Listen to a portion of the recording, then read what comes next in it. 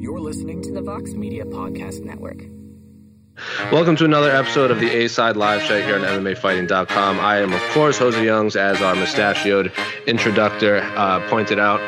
Welcome, everyone. Joining this week is, of course, Casey Leiden, but no one wants to hear from him. But Sarah Kaufman is making her return. MMA fighter, PFL fighter, former UFC fighter, former Strikeforce fighter, all that fun stuff. So, Sarah, how's life up in Vegas?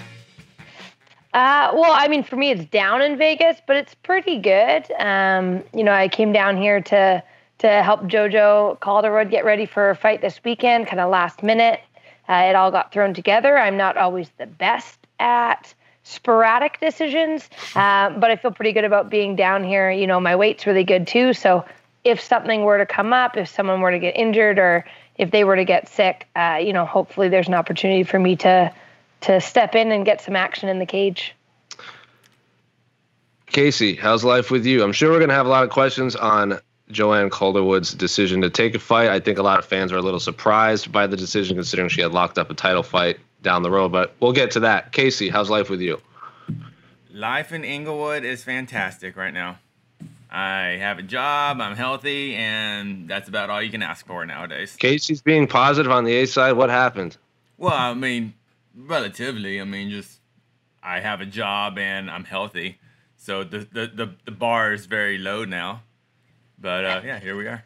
Sarah, if you're not aware, this is the most positivity Casey started the A side with ever. He's usually, I'm sure our fans will point it out that he's usually the next one of us. I believe that for sure. All the grunt, but at least no one else gets to hear that. The public gets joy of Casey. For those of you just joining us before we went on the air, oh no, see, now you're going to hear all the grunting that Casey's going to be doing. His breath and cursing and saying all kinds of spells and whatnot. But anyway, you can ask us any question you want. You can use hashtag the A-Side on Twitter. You can go on the site. You can post whatever. I'm sure Sarah doesn't want to talk about the UFC the whole time. I'm sure she's going to want to talk about all kinds of other things. I'm sure Casey feels the same way. And of course, I feel the same way. So ask us anything you want. Anywhere that you can ask us questions. But, of course, Casey, Sarah, you know the drill. Casey, you know the drill. What is our first question? Yeah, actually, we got a question for Sarah Kaufman right now. Oh, wait, Casey, half volume again. Am I sounding okay, guys? You sound fine to me. Yeah. I can hear you. That's a problem. Okay, we got a question for Sarah Kaufman. Oh, that's not it. Hi there. Hi there. Nice to meet you. I'm curious, do any of you guys smoke weed? From Haynes G. Well, we know the answer from Casey.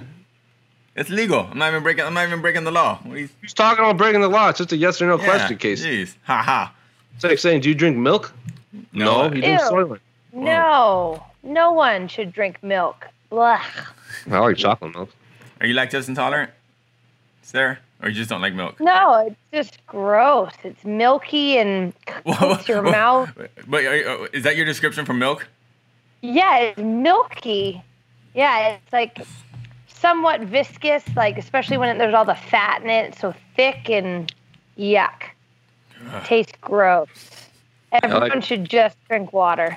I like chocolate milk and I like coffee milk, the official drink of the state of Rhode Island. So that answers my milk question. But to answer the actual question, I know Casey does. I do not. I'm not going to answer for Sarah, though. So I have never even touched weed at all, even though I live in BC, where apparently, BC has really good weed, and everyone smokes it everywhere all the time. It's now legal there-ish. It's like federally not legal, but provincially legal, or maybe it's the other way around. I'm not sure. But either way, I've never touched it. All right, lame-o. When's the last time you had a drink, Sarah? An alcoholic beverage? Oh, my coach, Adam Zuzek, wanted me to drink with him when he turned 30, maybe. 30? So, I don't know, like 2007, I think. That was like in the 80s, yeah. Yeah. Casey, exactly. When's the last time you had a drink? Oh, I don't drink. Yeah, exactly. Shut up, Four Eyes. Anyway, at 916 Sam Harris on Twitter. With Adesanya and Costa fighting in September, Khabib and Justin fighting in October, and I heard October will be 2 pay-per-views with Khabib Justin as the last one. What do you see as the other pay-per-view events looking like? So for those of you who aren't aware, you live under a rock for whatever reason, Israel Adesanya is supposedly fighting Paulo Costa in September, and Khabib Nurmagomedov is going to title unification fight against Justin Gaethje. If this tweet is to be believed, there will be 2 pay-per-views in October. I have not heard that. But if it was up to you guys, what do you think the second pay-per-view would look like in October? Oh, that's a tough question. So we have Adesanya Costa. That's going to be – okay. So the second one, oh, man. Who do we got left? We have Stipe and DC are tied up for this month. That's heavyweight. Light heavyweight, John Jones is who knows when he's going to fight. Middleweight, September. Kamaru Usman just fought, so I guess technically he could fight Gilbert Burns if the UFC wanted that. The lightweight is in October. Featherweight, Volkanovski just fought. I guess if he wanted a quick turnaround after another 5-round fight. But he has a lot of number 1 contender fights happening. Bantamweight, Peter Yan just got his fight. So if he wants to fight Aljamain in October, that could be another one. Flyweight, Figueiredo supposedly is going to fight someone in the second half of the fourth quarter of 2020. So he could fight someone. And then for women's, Nunes is supposedly taking time off, so that would tie up featherweight and bantamweight, which would leave Valentina Shevchenko, who I don't know when she's returning. She, of course, had a title fight scheduled against Sarah's teammate, Joanne Calderwood, who's now fighting.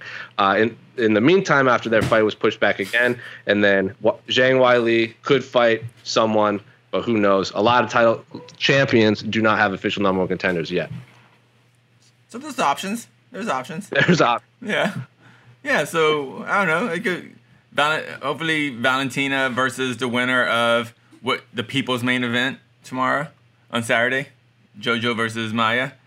Valentina should be back by then. And then you get Figueiredo back in there. I mean, yeah, there's lots of options. Well, actually, you know what? It's going to be Volkanovski, Holloway for four. They're going to fight multiple times on the card, probably. Right.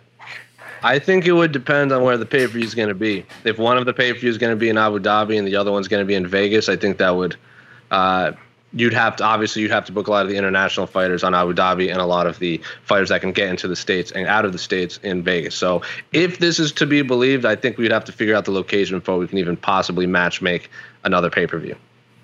So what's your answer, Sarah? What do you want to see? What championship fight do you want to see booked, Sarah Kaufman? That's not already booked. Yeah, I mean, I'd like to see Weili Zhang get back in there. I don't really know against who would be available and who's kind of ready for that next kind of spot. But I'd like to see her get back in there. Of course, I want JoJo to be fighting for the title. It was supposed to happen in June and then got moved and then got moved and then got moved. And so, hopefully the win this weekend, that could set her up to be back in that title position. But it's really up to Valentina, and Valentina is the one who's been stalling this one out and has been injured. So I think November was kind of the talking point. So I don't know if she'd be ready for September or October. All right. So TBD. Let's even figure out if there are going to be 2. From Julius_Redslow on Twitter. What are the positive side effects of COVID-19 for the UFC, in parentheses, consumer, regarding fight cards, ranking dynamics, special way of presentation, production, etc.? So I guess this person is asking what are the benefits to the consumers? So what do you guys think? Sorry, JoJo just came in. She's distracting me. She's not a good person. Ugh. She's so distracted. She just mooned me, but I won't show that on TV. Was it a big flash of white? Well, not as white as my own, so it's hard to judge, I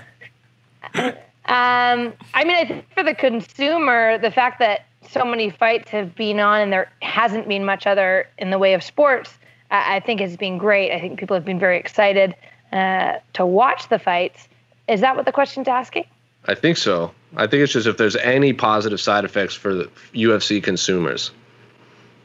Yeah, I just think that there's stuff to watch. And I think that potentially there are more people watching the UFC who maybe wouldn't before, given that there hasn't been a ton of new content coming on. But I think that that's starting to open up now. Casey? No, there's zero positives for the consumer. I mean, you don't get cool weigh-ins. You don't get like any press conferences. You don't There's get, like, definitely a positive. We get a lot of fights in a tiny cage.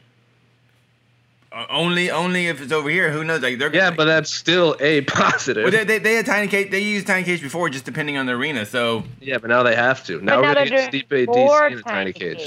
Yeah. So okay. But that's an illusion, though. Remember? Nope, Casey's just wrong. We also get earlier start times. It is. But does that have to do with that's COVID, or does that just have to? It's just ESPN. That's just their broadcasting times. Come on, Jose. Yeah. I don't want to be there. There's zero positives. There's just like there's slightly bad, and you get maybe slightly less than bad, but with the UFC, because there's still fights going on. But it's not like we get more fights. It's just like these are just. Remember, we had all those cards canceled, and so. No positives for COVID-19 for the consumer. Oh, Casey. Dude, it's a worldwide pandemic. Like hundreds of thousands of people are dying. And we're like, we get a small cage. It just seems very odd saying that. Oh, for sure. But they're not saying what makes the world better about the UFC during COVID. It's just saying what's a small positive side effect. Casey. Agreed. A positive side effect is for a lot of the fighters that really do not like doing media. This is a good because for fight week, instead of sitting around for an hour talking to 30 different outlets, they just have to talk to a laptop for 15 minutes. So that's not true. Like this past week, JoJo's done. Like the other day, she had 2 hours straight of interviews, and then she's doing 2 hours straight this morning. So it's still a lot. Okay, well they don't talk to us then. JoJo's not talking to me. So. Well, it's because she doesn't like you. Yeah, I was going to say, no one's talking to Casey. They're talking our own Damon Martin and Mike Heck on What the Heck. Plug right there. So the positives are small cages. Is there anything else? I like what Paul Felder said, where it gives the opportunity for fighters that are ranked in a certain way to get bigger fights because they're like other fighters would have to be forced to take fights. So like Paul Felder's not going to be close to a title shot. But because so few fighters could get to America and vice versa, it could open opportunities for bigger fights just because those are the only ones available for certain fighters. So that's an advantage. So that's an advantage for Paul Felder, but not the other fighter. Well, it's an advantage for both fighters. I mean, really. They both get paid, so there you go. Not the guy that can't come over here and fight, right? Right. The side effect for him is that he gets to sit on the side, but the side effect for people who are able to make it in is they might get more opportunity. Correct. We've also seen a lot of like LFA, Kambache, Titan FC fighters that get those last-minute fill-in replacements and then get to the UFC. So I'm sure they don't want to get to the UFC based on a pandemic, but if their dream is to get to the UFC and they achieve that, that is some sort of side positive effect. Also, our own Alex Cayley wants to inform us that he drinks 3 glasses of milk a day. What a man. Oh, his insides. All right. I just can't wait for this pandemic to be over, which it never will be. It will be at some point. Has to be. Herb Dean versus Dan Hardy. What are your thoughts on this feud from Zaku Kokegi? So for those of you who live under a rock for whatever reason, there was a fight at UFC Fight Island. Was it Trinaldo versus Herb? Not Herb. I don't know the name. I can't remember his opponent's name off the top of my head at the moment. But there was a questionable stoppage that Dan Hardy took issue with and was very vocal about during the fight. After the fight, you could be heard yelling at Herb Dean. I'm sure you've all seen the images. I'm sure you've all seen the clips. But Dan Hardy and Herb Dean had a little verbal dust-up after the fight. Herb Dean put out a video to respond. Dan Hardy put out a video to respond. Apparently, there's going to be an investigation for both. So, Sarah, as a fighter, what are your thoughts on this feud between a referee and a fellow fighter? I mean, that's tough. The ref has a hard job no matter what. You stop it too early, everyone complains. You stop it too late, everyone complains. In that instance, I didn't actually see the fight. I just saw like the finish where, Trinaldo drops the other guy and the guy just falls straight and then stays there and Trinaldo stands over him for long enough, kind of like waiting for Herb to step in, and he doesn't. I 100% thought that it should have been stopped because the other guy wasn't moving. He was just sitting static. And then once he got hit, he, again, didn't move. He just stayed there. So I thought it should have been stopped, but I do think that it's a really tough job. In Herb's side, if he's like, well, he was lying down, he had one arm up, his eyes were facing his opponent, technically that is what they're looking for. So I don't know, maybe if it was a different fighter who was in that position, they would have been more upset. But did the guy who got knocked out, did he complain? Because I think that's kind of what matters. I haven't heard anything. I don't think he's directly responded to anyone or anything yet. I don't think he's put out a statement that I've seen anyway, as of right now. Right. What do you think? I think if that guy matters, yeah. I don't know. What do you think of Dan Hardy basically yelling at Herb Dean in the middle of the fight? I mean, he screamed it at the top of his lungs, stop the fight, and then was seen telling Herb Dean, like, I'm doing my job, you do yours. Did you see Dan's response to that, though? Like how people were claiming that he jumped over, was it yelling at him through the cage and stuff, which he wasn't. Dan never left his booth. I thought he didn't. He was yelling at him from his booth. Yeah. He did stand up and take his headset off, but he never walked out from behind his booth and got in his face. I think that's because how Herb Dean, when he leaves the cage, he walks past the booth, so then they had that confrontation. I think a lot of it has to do with the fact that there's no crowd there. We hear Rogan, everyone yell, stop the fight all the time and things like that. It's just, this is a unique situation that hasn't happened yet in this pandemic era, but we've seen happen plenty of times in the normal era. But Rogan and people going stop the fight. It's just no crowd kind of increased the intensity. I think it makes a big difference that it's Dan Hardy, a former fighter, yelling. I don't think it would hold as much water if Joe Rogan was yelling at Herb Dean, because Joe Rogan has never had a mixed martial arts fight. So I think Dan Hardy has also been very vocal about protecting fighters throughout the year. So if anyone is going to yell at a ref in the middle of a fight, I would assume it would be Dan Hardy. I feel like you always, like what Casey was saying, you always have people yelling. Like you have the crowd yelling at the ref, like, boo, stop the fight, get them off the cage. Like the crowd plays such a huge part. And it's not supposed to, but it does. But it also masks all that sound, masks other people's opinions, whether it's the corners that are yelling something, whether it's the commentators, when they stand up and, Dana is even yelling stuff sometimes. It's just now everything is heard. And Dan, of course, is vocal and isn't going to take a step back when he has something he believes in. He wants to stand up for the fighters. He wants to stand up for his opinion and his view on the matter and try and make things better. I think it's a good thing. I think you need to have people pushing back on refs, on judges, on corners, and on the promotion. I think everyone needs to be pushed and get challenged to make sure that the sport grows and continues to be as safe as possible within the rule set that's put in place. Well said. Casey, any other thoughts on it? I thought Herb made one good point that's not being talked about was when he could hear Dan Hardy during the fight, no, stop the fight. And basically, but this is bad for him because you've probably experienced this, Sarah, like in where like the other camp or the other fighter or maybe your own camp, when you're beating down your opponent, your camp like stop the fight, or like they're tapping, when they didn't tap and things like that. Like a lot of times corners, they'll try to confuse the ref often, so Herb, sure. Yeah, so Herb was actually really careful because like a lot of times when you hear stop the fight, that's often the other corner trying to get that early stoppage because point is to win. So I in the end, I think this is kind of much ado about nothing, but it's a little overblown. I think the entire thing. Herb Dean has had. He's widely considered one of, if not the best referees. I think that might play a factor because he's held to such a high standard. He's also had a lot of questionable stoppage. Remember the CB Dollaway stoppage in Russia? He got a lot of. Even CB Dollaway came out and said like that he didn't protect me. He took way too much unnecessary damage.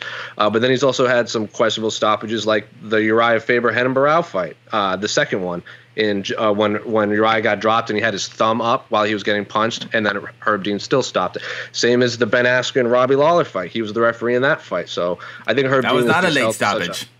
Sure, but it was still no. That's what I mean. Like, he's a man of extremes. Yes, but he's also made a lot of phenomenal stoppages. I believe he was the ref during the Tim Sylvia-Frank Mir fight when Tim Sylvia's arm snapped in half, and Herb Dean was like, "Your arm broke," and Tim Sylvia tried to argue that it didn't, and Herb is like, "I saw your arm snap. You can't fight." And then later on, it was revealed that Herb Dean was right. So, like you said, Herb Dean is on a lot of extremes, either a great stoppage or a questionable stoppage. So I think he just held to such a high standard.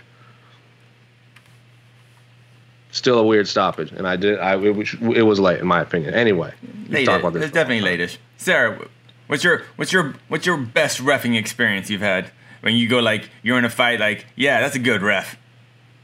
Or is reffing one of those things where, like, if they do their job perfectly, you don't even notice them at all?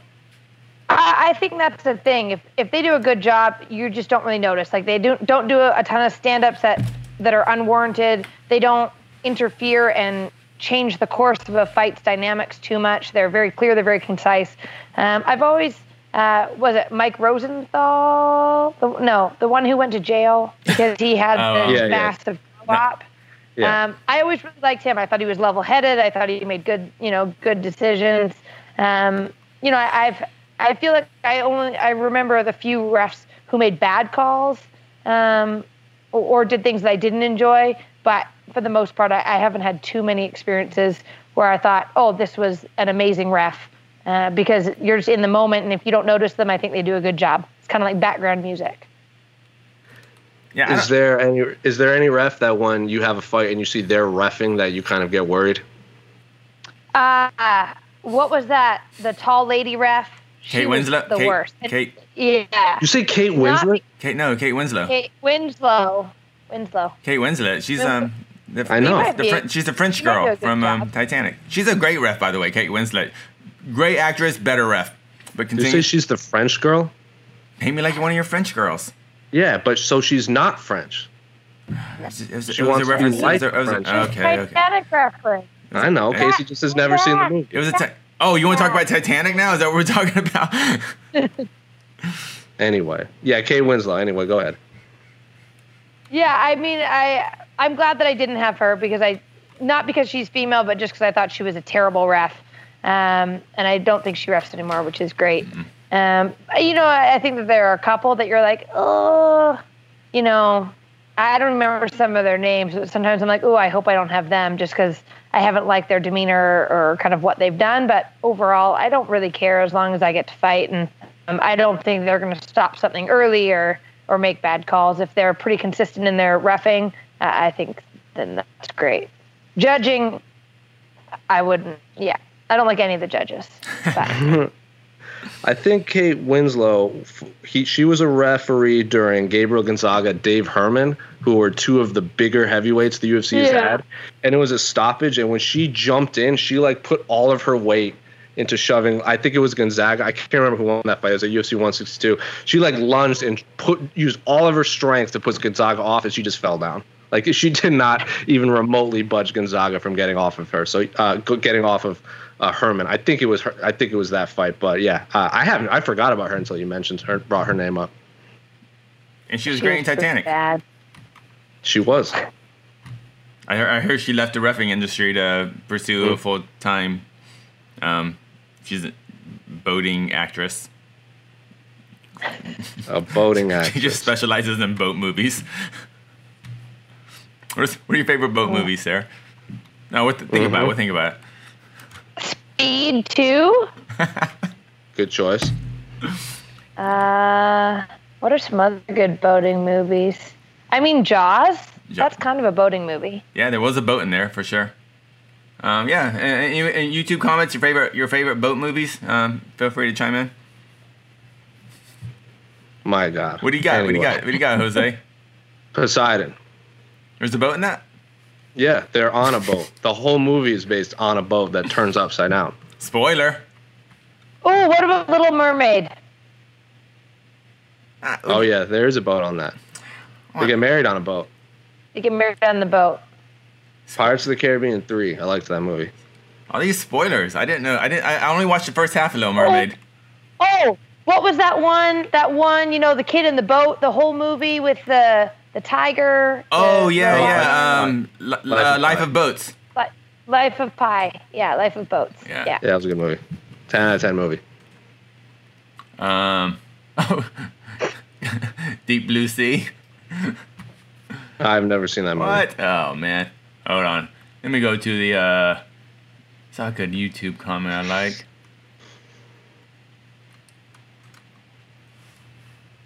For Khabib's last fight, which do you prefer, GSP or Tony? So, again, if everyone lives under a rock, Dana White has come out and said for Khabib's last ever fight, he would consider booking Khabib Nurmagomedov versus the retired former 2-division champion, who many consider the greatest fighter of all time, George St. Pierre.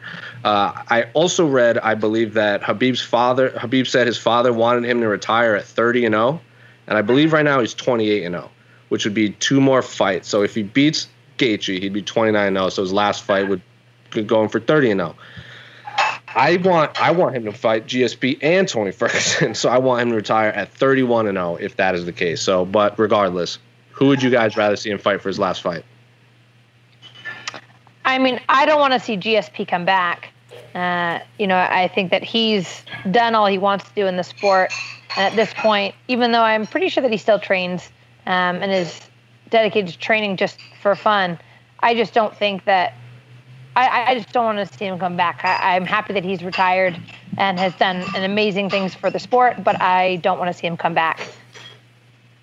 I think Khabib would win that. I think the Tony fight, as far as like the must-have fight, I think that's pretty much gone. I don't think that's a must-have anymore. I think because it was all based on the streaks, and now that Tony's streak is done, and if Khabib loses to Gaethje, maybe Tony.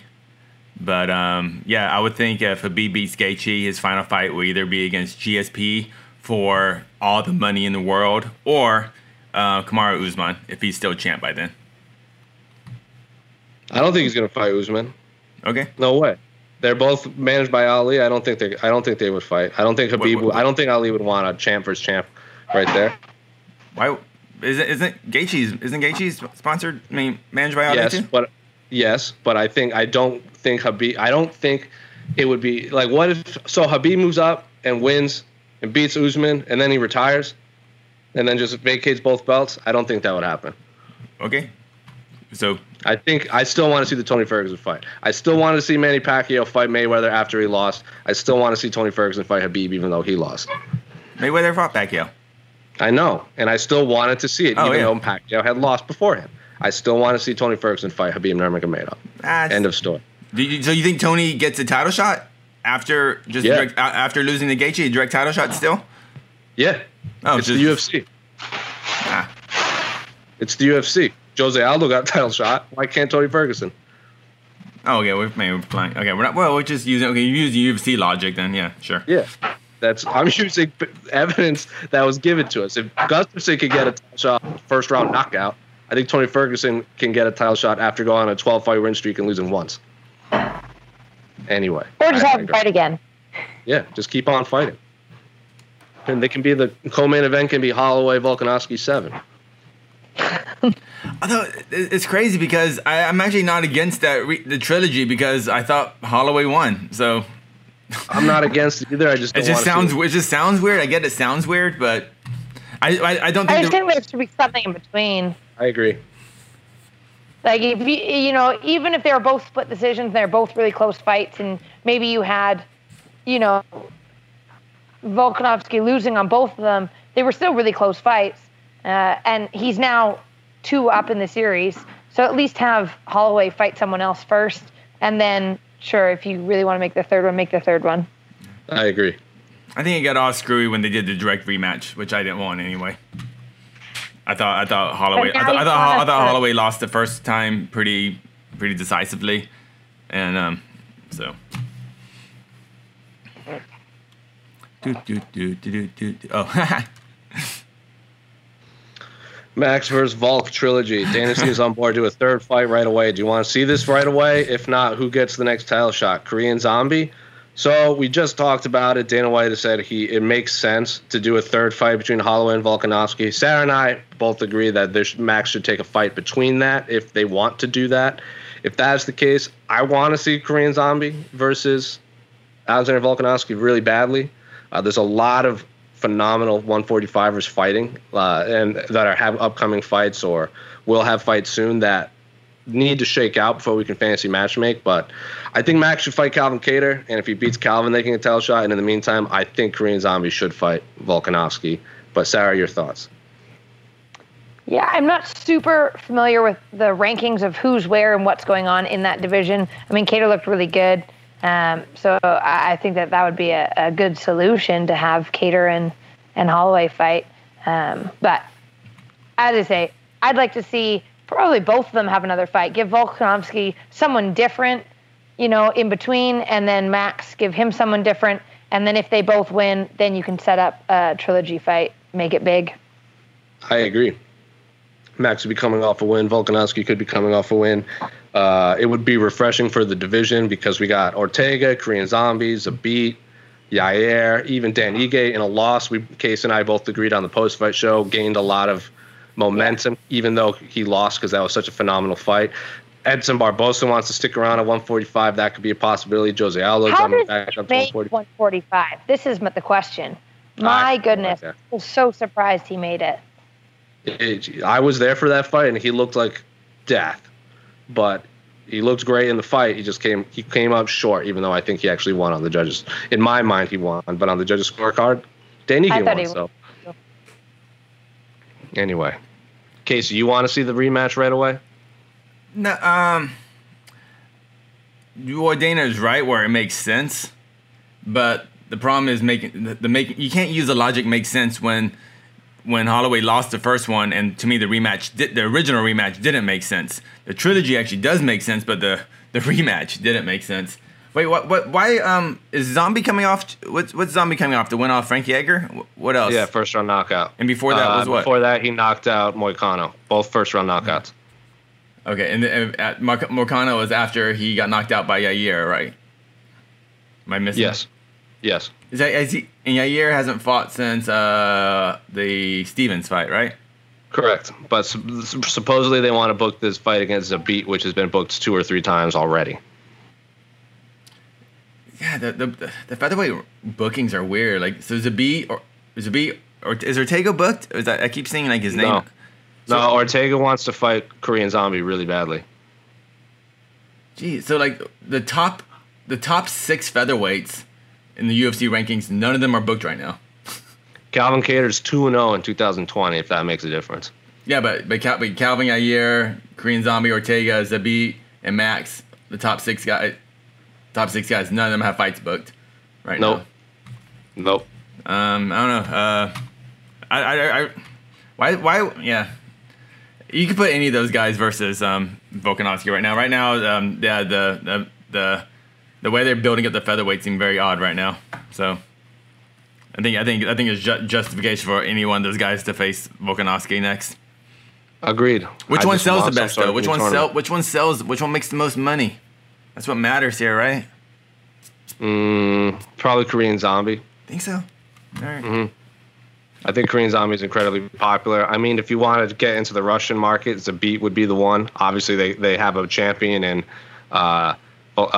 Peter Yan and a champion Khabib. If they want to go for a third Russian champ in a market that can't be in the World Cup or the Olympics, I think people overlook that. They are desperate for sports stars. Are Russians buying pay-per-views though?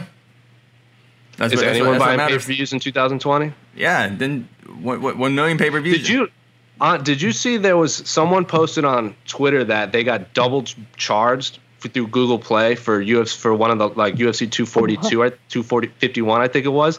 So, and a bunch of people are like, "Hey, so did I." They got charged by UFC TV and Google Play.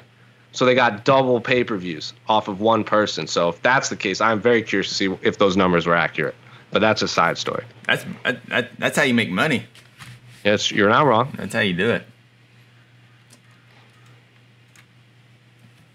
From Jay Romero, longtime commenter, Average Joe R on Twitter. Binge watched Kingdom this past week while stuck in bed, and honestly, one of the best things I've seen in recent memory. I'm wondering what you all think are the best or most accurate depictions of combat sports in movies / TV to date. Sarah, as an actual professional fighter, of all of the things you've seen, combat sports portrayed on MMA, on movies and TVs, I'm going to assume combat sports is boxing, Muay Thai, MMA, all that good stuff. What is the most accurate depiction? I haven't watched most of those movies, honestly. Like, I haven't seen any of the Rockies, Kickboxer, I really haven't seen any of them. What have I seen? I've seen, like, Ong Bak. I've seen Haywire, which is, just has Gina in it, but isn't really a fighting movie. I've seen $1 Million Baby, which I thought was a good movie, but, none of them really have accurate depictions of actual fighting. What was that one? Was it Brothers? Warriors. Warrior. That one. I thought that one was pretty good. I mean, the fighting's never good in any of them, really, but I thought that one was pretty good. I like that one. I think that's what most people point to as the most accurate depiction of MMA, even though it is incredibly Hollywood, because fighters are having full-on conversations in the middle of fights while they're fighting.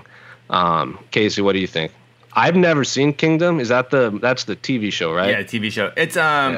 It's the most accurate in terms of regional scene, because it's about fighters kind of coming up. If you're into mixed martial arts dramas, I would actually recommend Kingdom.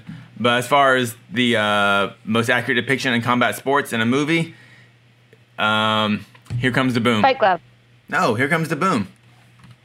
I haven't seen that one either. Is that with King of Queens guy? What's his name? Kevin James? And when I saw it at first, I was like, no, this is stupid. Because the premise is he's like a band teacher or something, whatever, and he needs to raise money for the band field trip or something. So he starts fighting MMA. But because it picks up more publicity, in the movie, Joe Rogan signs him, but the UFC signs him. I'm like, no way some random band teacher would be in the UFC. But now looking at today's standards, yeah, I can see that. Just for yeah, but they had lots of cool stuff. They had all the old gimmicks. They had Chael in it. Chael did a fake tap. He's like, I did a tap. And they had a guy throwing up after he gets his hand raised. They had a cage collapse. They had guys fighting in the rain. So all those kind of like stories you hear about guys on their way up to the big show, they have that all part of the movie. So Here Comes the Boom. Is that the one? Is Boss Ruin in that movie? Yes, he is. And Henry Winkler. That makes sense. I've never seen that movie. I liked A Prayer Before Dawn, which was a Thai movie about a English man who goes to Thai prison and learns and fights Muay Thai to get out. I thoroughly enjoyed that movie. Sarah, do you watch movies? Do you just watch? What are you watching right now, Sarah? Well, because I have Netflix at John and JoJo's house, I started watching Money Heist the other day, a couple nights ago. It's like a Spanish show, but it's English dubbed. And it's just like these people who go into a bank or the Spanish mint, and they're trying to do like a 2.6 billion euro money heist. So I just started that. But, I typically tend to like the more reality singing shows like Songland, The Voice, things that I can sing to. Of course. Yeah. If you haven't, Google it, but Sarah Kaufman did sing Face the Pain earlier this year. That's very true. I accept that very seriously. Good. I'm proud of you. I wanted everyone to. You nailed it. Thank you. Hold on. This is an important question. See it? What's it? Ryan Elliott, what about the crazy fighter with the turnout performance 10 days apart? Shemaev is his first name. What's his last name? What's his first name? Kazmat Shemaev. Broke Chaz Skelly's record for most wins in the shortest amount of time in UFC history. So fought on the Davidson Figueiredo fight card? Was it that one? Or was it the Wednesday one? which was Wednesday and then the Saturday. Yeah, so he fought on the Ige Cater card, and then 10 days later. Let me rephrase. He fought on Wednesday at middleweight, and then 10 days later fought again at welterweight and won. So he's 2-0 in the UFC, and he's had in 10 days. And supposedly Dana White wants to book him at UFC 252, which is in a couple weeks. So what did you think when you heard of a fighter fighting 10 days apart, winning 10 days apart in 2 different weight classes, Sarah? I didn't realize that they were 2 different weight classes and that he went down in weight for the second one. Did he step in on short notice for the first one and went up in weight? Did he get signed at a higher weight or just? So I don't know if so his natural weight is welterweight, and then I don't know the details of his first fight. It might have been his reason. But I will say when he fought Reese McKee, who is a very highly touted highly touted prospect coming out of the UK scene, he's really a lightweight. So Chimaev is technically 2-0 in the UFC, but he's never fought a welterweight. He's fought a middleweight, and a lightweight at welterweight. So that is the full story. But yes, at the end of the day, he's 2-0. And I think we all agree one of the bigger stars coming out of Fight Island. Yeah, I didn't actually see either fight live. I saw kind of like the finishes after the fact, and then realized that it was the same person. It's pretty incredible. I think with everything going on, it seems like the fighters who are fighting have been fighting multiple times in a very short period of time. It's almost like the same fighters have fought both in June and July, which as a fighter, I think if your body feels good is pretty incredible. And to get that 10-day apart, you're already there. You just stayed longer. It was a smart decision. You know, you put yourself in the right place. You get the opportunity, you take it, and you make the most of it. So hopefully he just keeps getting bumped up and kind of rides the train. He's already gaining comparisons with Khabib. A lot of people on the internet refer to him as Khabib because he's just a bigger version of Khabib. That seems to be his nickname on Twitter and Reddit. Even, who was it, Dan Hardy was already talking about booking him against Kamaru Usman, even though for all this 2-0 talk, I think he's only 7-0 or 8-0 professionally. I don't want to see him fight for championship right away. Casey wants to see him thrown into the top 15 right away, which I don't have a problem with because he's looked absolutely dumb. I don't think he absorbed a single strike in either fight. So it was like he outstruck his opponents like 120-0 or something crazy like that in 2 fights. So incredible. Main training partner with Alexander Gustafsson. So Alexander Gustafsson put out a statement after his loss saying, "Sucks that I lost, but how about my teammate? Let's all talk about him instead." So has the backing of world-class fighters. A big star coming up. One of the bigger stars, and I think a name everyone needs to pay attention to. Sarah, Agreed. Got an important question for you. What was your favorite Songland episode? Oh, that is a good question. This is from an AL from the... I think that's Alex Cayley, fellow Canadian. Oh, that's hard. There's been a lot of good ones. There's been a lot where I've enjoyed the songs afterwards. I actually, season 1, like the Kelsey Ballerini a lot, even though I don't like country music. I thought that one was really good. And then this season, there was actually... BB Rexa was on it, and it's very intriguing how they change songs and can hear different beats. And she was supposed to have this song for the opening of the Olympics song, but with the Olympics not happening, it got moved. But she actually ended up taking 2 of the final songs and putting them together and doing her own thing with it, which I thought was pretty incredible. I'm just very, it's of course commercialized and dumbed down for the people like me who are watching, but it seems like an interesting look into the process of songwriting and how it works. I have never even heard of Songland until this episode of the A-Side. Oh, you don't get out. You don't get out. Jeez. They pitch. These are up and coming songwriters come in and they pitch songs for a specific artist. The artist then chooses 3 of the 4, and then they get to work with the mentor, make the song better. It's a pretty great show if you like. So it's a show about up and coming songwriters, not singers? No, it's the songwriters come on and get to work with Ryan Tedder or Shane something or other, some country guy. They get to work with these well-known producers, and they create a song for a specific artist. Usher was on this year. the little big town or whatever a bunch of people are on that people know. It's good. You should learn something new every day. From Hames G in the YouTube comments, how does Sarah see a potential fight against Kayla Harrison going? How will she neutralize that Olympic caliber judo? Does she look at it as a rematch, so to speak, since Kayla's a bigger and better Ronda? I think Kayla and Ronda are very different. For sure, I think that Kayla's actually more well-rounded than Ronda was in a lot of senses. I don't know if that fight will happen. 155 is very large, so at this point I'm kind of stepping back from that and hoping to fight again at 135. But I think the way you fight Kayla is you have to know your pressure, know your range, not be worried about throwing. You at some point you're probably going to get taken down. She doesn't tend to do a lot of damage on the ground, I don't think, but she's very dominant. Like, she was able to control Larissa for 5 rounds.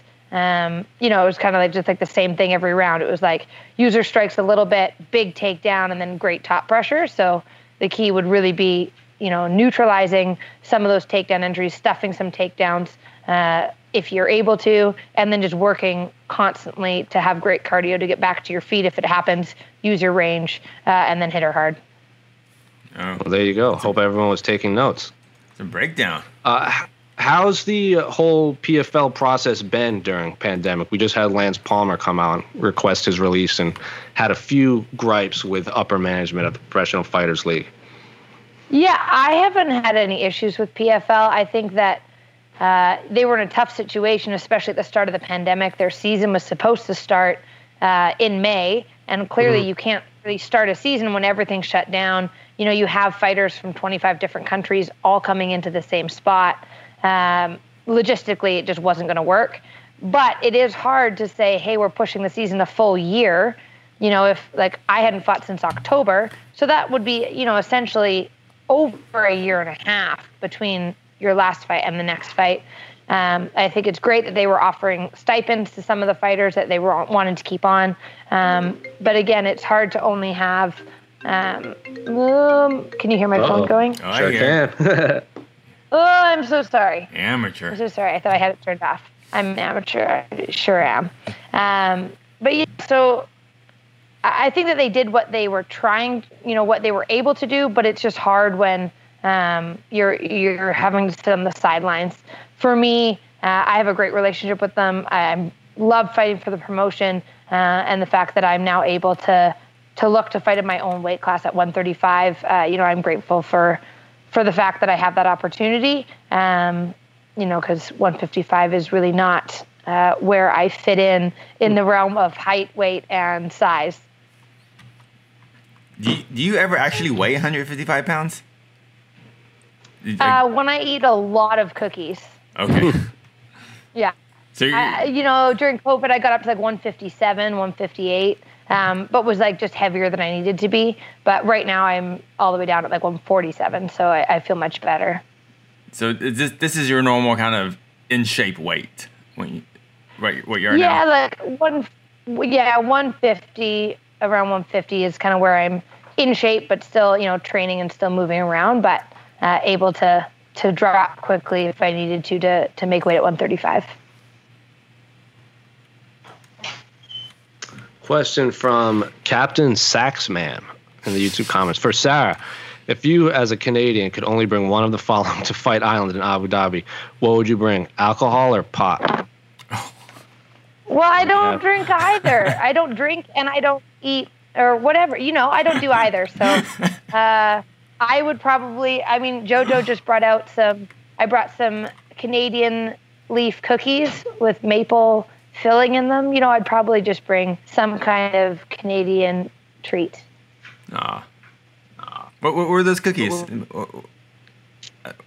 Those were chocolate maple filled Canadian maple leaf, stuffed cookies, All right. Those sound dangerous.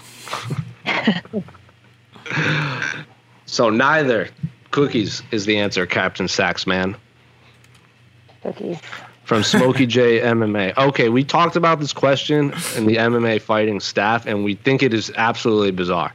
Taking the actual size out of the equation, what do you feel is the biggest challenge for fighters with the size difference between the 25 and 30-foot octagon? So this individual is asking, what is the biggest difference between the 25 and 30-foot octagon besides the size?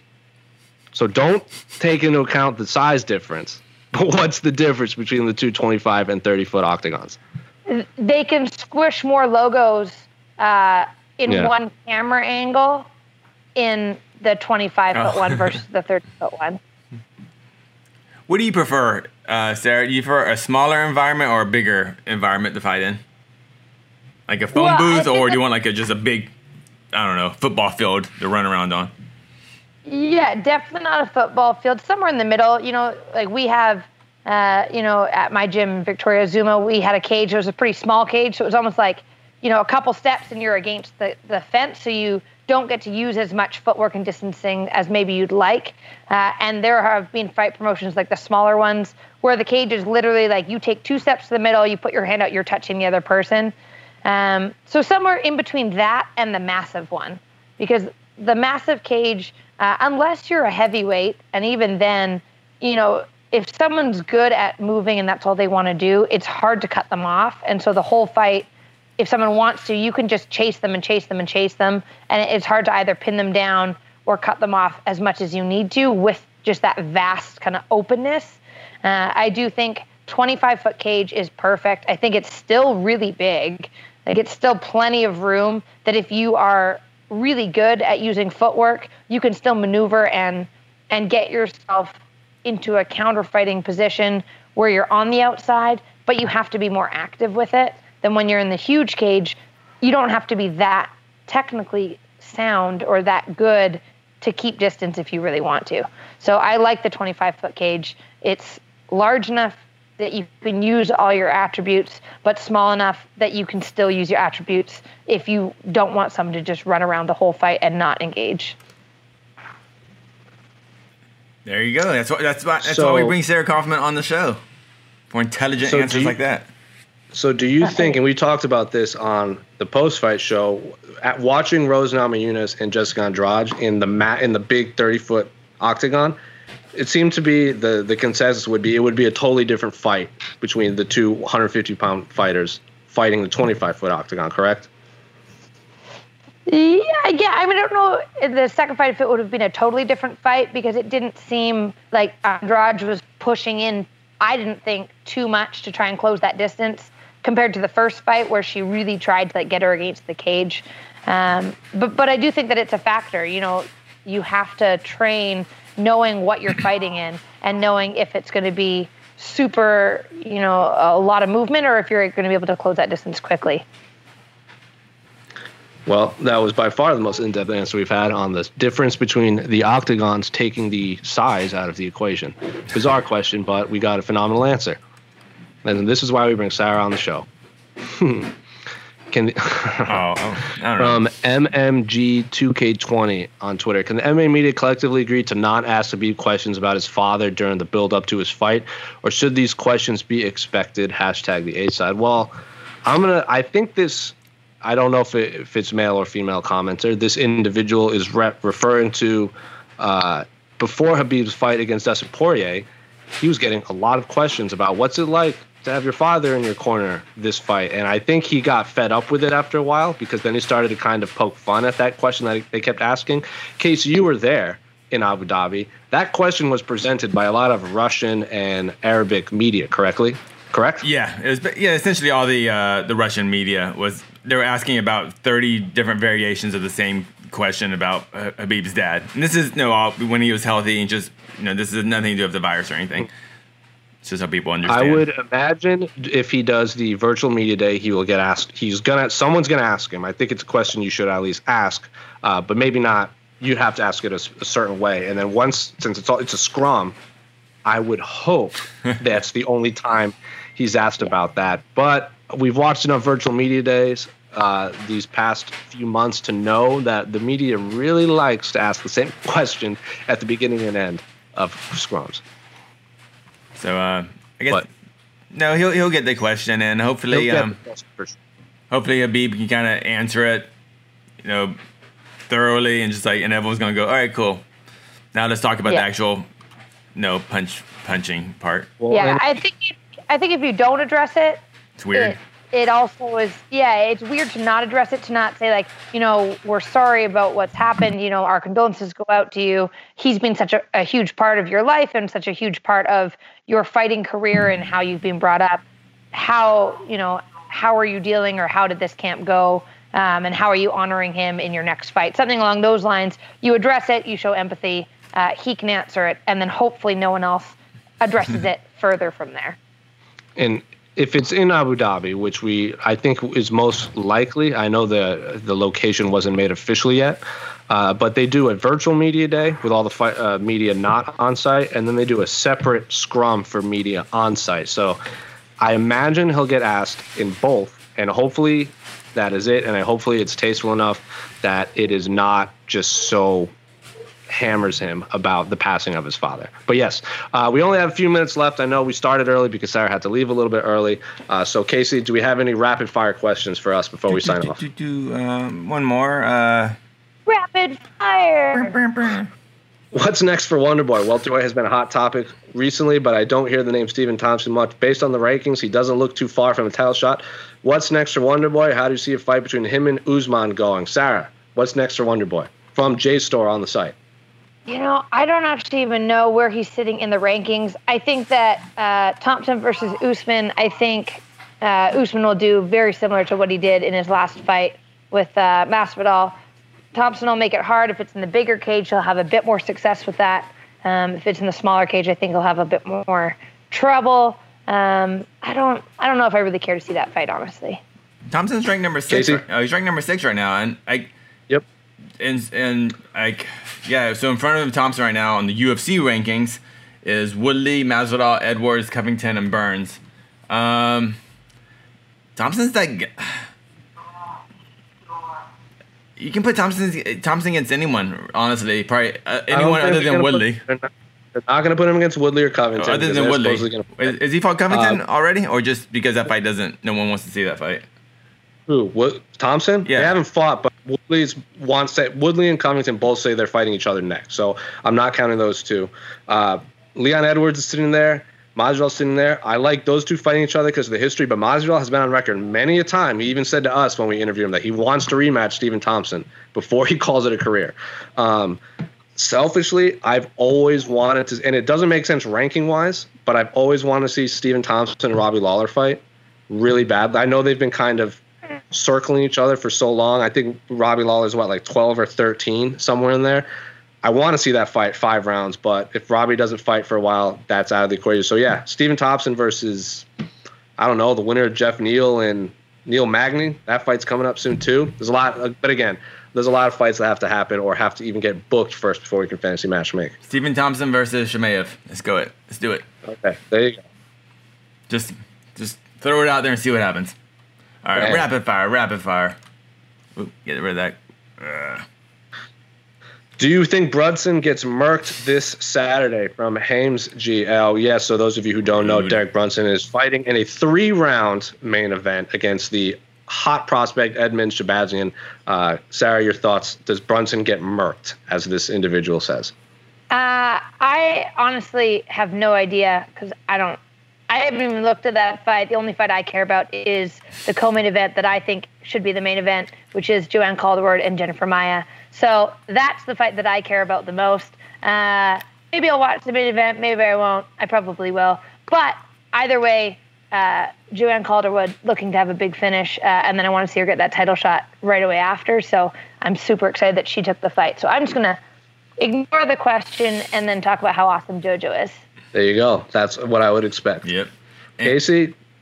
Do I think Brunson gets murked? No, he does not get murked. No one's getting murked.